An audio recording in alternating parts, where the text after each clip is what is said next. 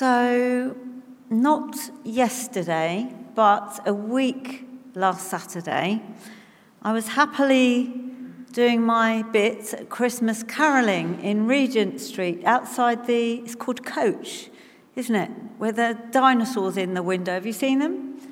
It's quite incredible, actually, and it was a joy to be there with our marvellous trombone section, which I think apparently I missed a treat yesterday. You had the full trombone section. There were just 4 of you the first Saturday. I thought you were pretty amazing myself, even though there were just 4 of you. Happily minding my own business and collecting. And a very smart gentleman came up to me. And he really kind of fobbed me off a bit, because he came with a lovely smile and he put a nice note into my tin and said, there you are, that's for the Salvation Army. And then he turned on me, not in a terrible way, but quite crossly. And he said, so I've given you some money, but what on earth do you think you're doing, Salvation Army, playing Christmas carols? It's Advent. So I don't think I did too bad of a job of explaining to him that we were trying to go with culture in order to get the gospel message through, and that actually the high street don't particularly recognise Advent, but they recognise Christmas, and so we were trying to engage with culture and get that Christmas message through, and he seemed quite happy with that, because I assured him that within our church, within our worship context, we do celebrate Advent. But it's a bit tight, isn't it, to be honest, if we look at the Regent Hall programme. If we look at what happened last Sunday, which was a beautiful day, I loved every minute of it, so there's no criticism of that. We had our toy service, then we had our Christmas jumper service, fabulous. This afternoon it's going to be Christmas again. Then next Sunday we might get a bit more Advent, but it's tight to get Advent in. And I wouldn't admit this to that lovely gentleman, but he's sort of right, isn't he? He's kind of right. You see, in our instant gratification world, waiting is often just a bit of delicious fun.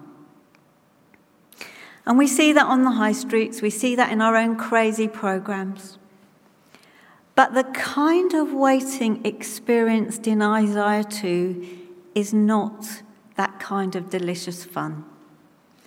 It's actually a very difficult kind of waiting. And I'm sorry to be the pooh-bah in the Christmas spirit, but if we're going to be true to the gospel, that's what Isaiah 2 is all about this morning in a nutshell. Difficult waiting. And who doesn't know what difficult waiting is under the merriment? It's a bit like the waiting you see in the hospital waiting room. Now, without going on too much about it, this time last year, exactly on this day, I was in a hospital waiting room, hearing some terrible news about my dad, who died 10 days later, 5 days before Christmas. So whilst the light service was going on, I was in that hospital waiting room, hearing some bad news. I then discovered, for the first time in my life, the difficult waiting of Advent.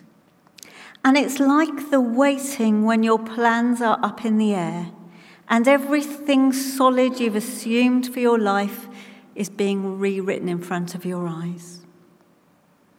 We could say it's like the waiting after Jesus' crucifixion, unsure of what you thought you knew about God before the risen Christ shows up.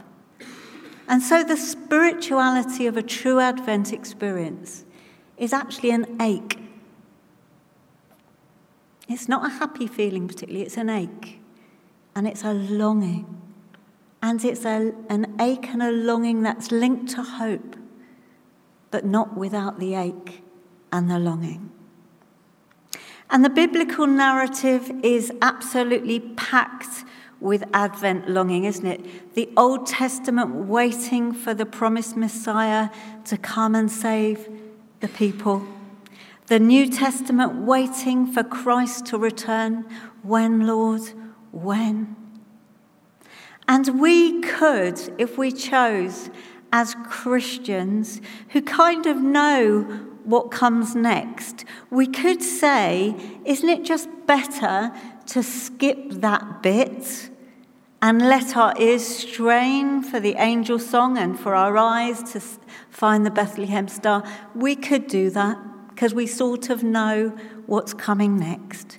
But I have to say to you, as a preacher and teacher this morning, we can't do that. We have to say a big no to that skipping. In fact, if we're going to be faithful to the gospel and to the tradition of Advent through the Christian year, we're going to need to do exactly the opposite, and we're going to have to seek to cultivate Advent longing as the deepest spiritual discipline in our lives. We're going to have to focus on it and be intentional about it and sit with that ache and sit with that longing for a little bit. And we need to do this firstly, to stand with those for whom the reality is that God hasn't yet come. For those people and those situations where God seems absent. So our text this morning took us to Isaiah chapter 2, verses 1 to 5, and we find there a Jerusalem before the exile. Now often we've focused on Isaiah 40 and beyond, which was written by a second author. If you remember, I think Richard explained that we now know that Isaiah was written through 3 different periods of Israelite history and probably by different collections of authors, and there's many hundreds of years apart. But this is in the first part, by the first Isaiah. It's before the exile, before the people were exiled away from their homeland. But still in that time, Jerusalem before the exile is a fractious city. This was what led up to exile. It was a place of national and political arrogance and self-serving religion. We know this because in Isaiah 1, the preceding chapter, the prophet accuses Jerusalem of murder, a spirit of rebellion, injustice, and corruption. And Isaiah, after the bit we read this morning, says quite bluntly that God's people have forsaken God's ways. If we're going to take this text seriously this morning, we have to kind of take it full on the nose, because you see, at the heart of the Israelite nation, at the heart of Israelite politics, was the religious establishment. Now, we have a very different world where we have politics over here and religion over here, don't we? But in those days, they were so combined that whatever a prophet said against a city, he was actually saying against the religious establishment too, the corruption of the religious leaders. So if we're going to take this seriously this morning, then we can't only, point fingers at the world around us, but we have to look within our church, within the whole wide church of God's people, within our own denomination, within our own community. And we'll have to let Isaiah's words speak not only out there, but in here. And of course, the other thing was, in those days, there was no such thing as an individualistic religion. So there was a personal faith, but it was very much tied up into being the people of God. So the idea of having a very personalized religion didn't kind of really stand then. So again, if we're going to take this seriously, we can't only let the words wash over our nation and our sad world at the moment, but we have to also let it touch our church, and we have to let it touch our own personal lives. That's if we're going to take the full breadth of this text seriously. And Jerusalem, known as the place of God's presence, Isaiah says, is currently in a shabby state. It's glorious and it's grubby. Glory and grubbiness. So again, we have to say that. We have to let those words not only speak to our world, but to speak to our church and to speak to us. You see, Jerusalem is a metaphor, isn't it? It's a metaphor as well as a history, a metaphor for all of life. And the way Isaiah responds to this conundrum of glory and grubbiness provides a map for us through our own journey of Advent through to Christmas. So how does he do it? Because the prophet in those days was taken very seriously. His words mattered, and they matter to us. Well, the first thing he did was he acted as a social critic. Isaiah was prepared to criticize Jerusalem, not because he was a critical person, but because he loved it so much. It was a lover's quarrel that he was prepared to be honest about the current reality. And that's what a prophet does. It doesn't just speak to future, it speaks to now. The prophetic word speaks to now. And so that prophetic word, that prophetic criticism comes to us today. And then the other thing that Isaiah did was to act as a social visionary. You see, despite the criticism and despite the horror that Isaiah felt at how things are now, he holds this deep, persistent hope that Jerusalem, despite its glory and its grubbiness, remains part of God's plan for the healing of the world. Let's look at the text. In the last days, Isaiah says, the mountain of the Lord's house will be the highest of all, the most important place on earth. It will be raised above the other hills. People from all over the world will stream there to worship.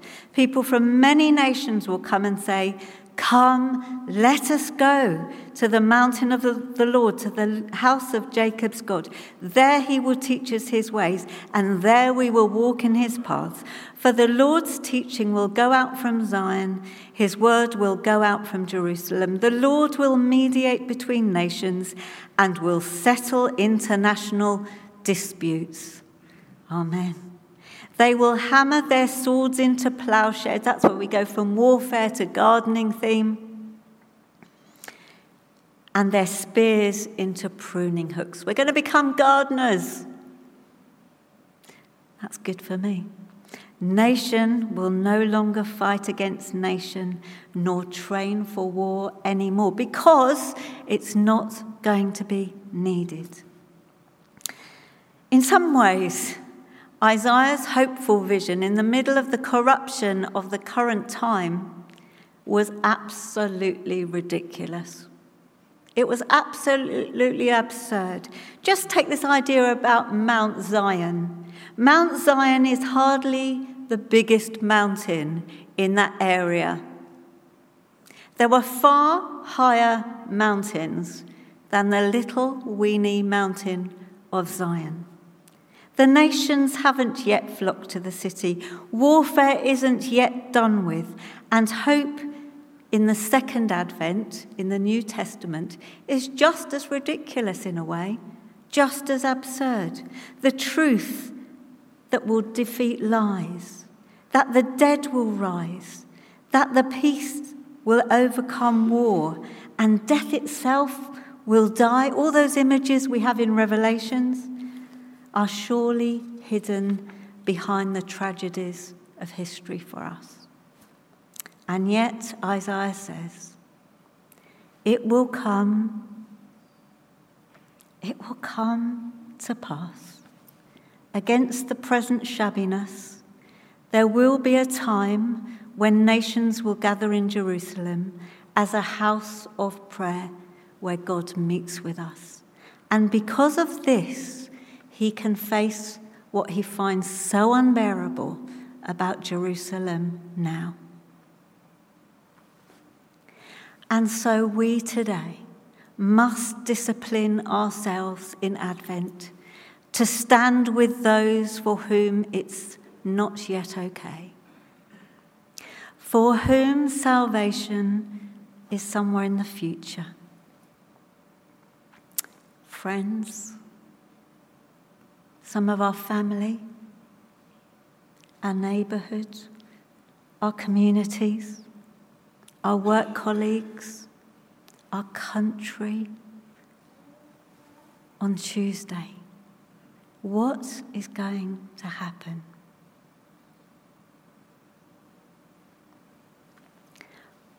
What does this look like, this Advent ache, for the Mullane family, whose daughter Grace's body was found last night?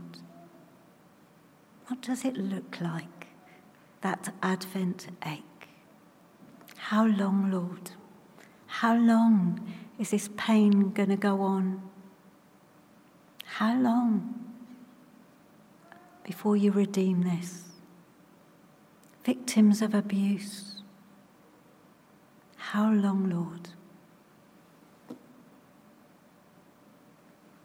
And we also stand this morning with ourselves to cultivate the art of longing for God's kingdom to come in us. In the tension between now and not yet, we get to rehearse how to fall on our knees before God. Isn't that incredible? We get to play at it, to get to rehearse it, to get to practice this discipline of falling on our knees. Why? Because at the end of our rope, our schemes at self-improvement fail, don't they? Our attempts to extricate ourselves from the traps we've set ourselves. And it dawns on us yet again in Advent that we cannot save ourselves. Without God's intervention, we're going to be up the creek without a paddle. A minister friend of ours once preached at a church a lot of years ago, and he was quite distressed about this, but he had to visit a church that was about to be closed shortly after his visit. And after he'd preached, he stood chatting with the church steward at the altar, and he asked, "What's happened here?" And they came back at him with a few answers. There'd been several deaths in the congregation. Some families had moved away. The children's work had fizzled, this and that. But at the heart of it was an aching sense that God hadn't been faithful. And this is the experience of Advent. Closed churches turned into warehouses, play schools, derelict. For the church in exile, that is how it is. And Advent invites us to dwell in the moment before the heavens open up and the angels sing, and to stand with those and to stand with ourselves in the experience of Mr. Tumnus, who says to Lucy of Narnia, "Always winter, never Christmas." The broken relationship that won't mend, no matter how hard we try and put it back together. The knotty problem we can't seem to untie. The sins we can't forgive ourselves for. The grief that binds us to our losses. The depression that won't quite naff off. The prayer that still seems to go unanswered. Yet, precisely at this point, God's redemption is promised. Amen. Heaven and earth will pass away, Jesus says, but my words won't. And through that ache of Advent comes a deep and persistent hope, the vision of a restored world and a restored us, where war is done with, the sin of the world and my sin is dealt with, and creation itself gets to be healed. And it's precisely when we recognise that we are in this strange place that Advent hope in a living, loving, unexpected, but very much needed God can be born, says Rowan Williams. If we can hope for the word that will not pass away. And so we stand with the Old Testament faith community, longing for a Saviour, and with New Testament Christians as we wait for the second coming of Christ, in praying for healing for the world and for us through Jesus. C.S. Lewis writes something beautiful about Advent, you know. He says that Advent will lead us where we need to get to. He says something like, the Advent-like ache that we feel actually will serve as a spiritual homing device, which is placed in our hearts by God to lead us back to him. Is that stunning or not? So rather than it being unwanted little bit of Christmas, it's actually essential because it's our guide to take us back home. This is what he said about his own Advent hurt and ache. And it's in a book called Till We Have Faces. It almost hurt me, like a bird in a cage when the other birds of its kind are flying home. The sweetest thing in all my life has been the longing to find the place where all the beauty came from, the longing for home. If that speaks to you this morning, just raise your hand.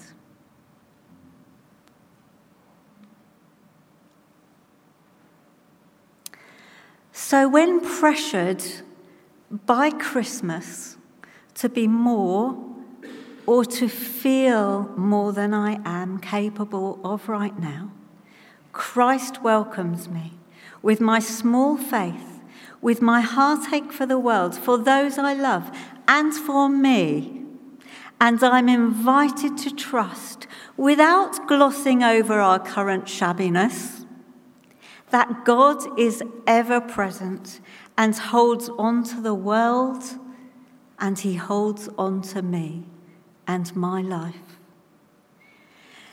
In fact, in conclusion this morning, I dare to suggest that Advent is ultimately less about God being absent than us to waking up to his always being there. We don't know the time of completion. Even Jesus says in Matthew 24, he doesn't know, and the angels don't know the time, but we trust the promise that heaven will come on earth. And so, if it's to train us back to him, this ache, we must dwell in Advent. We must stay with it in this training to ache for God.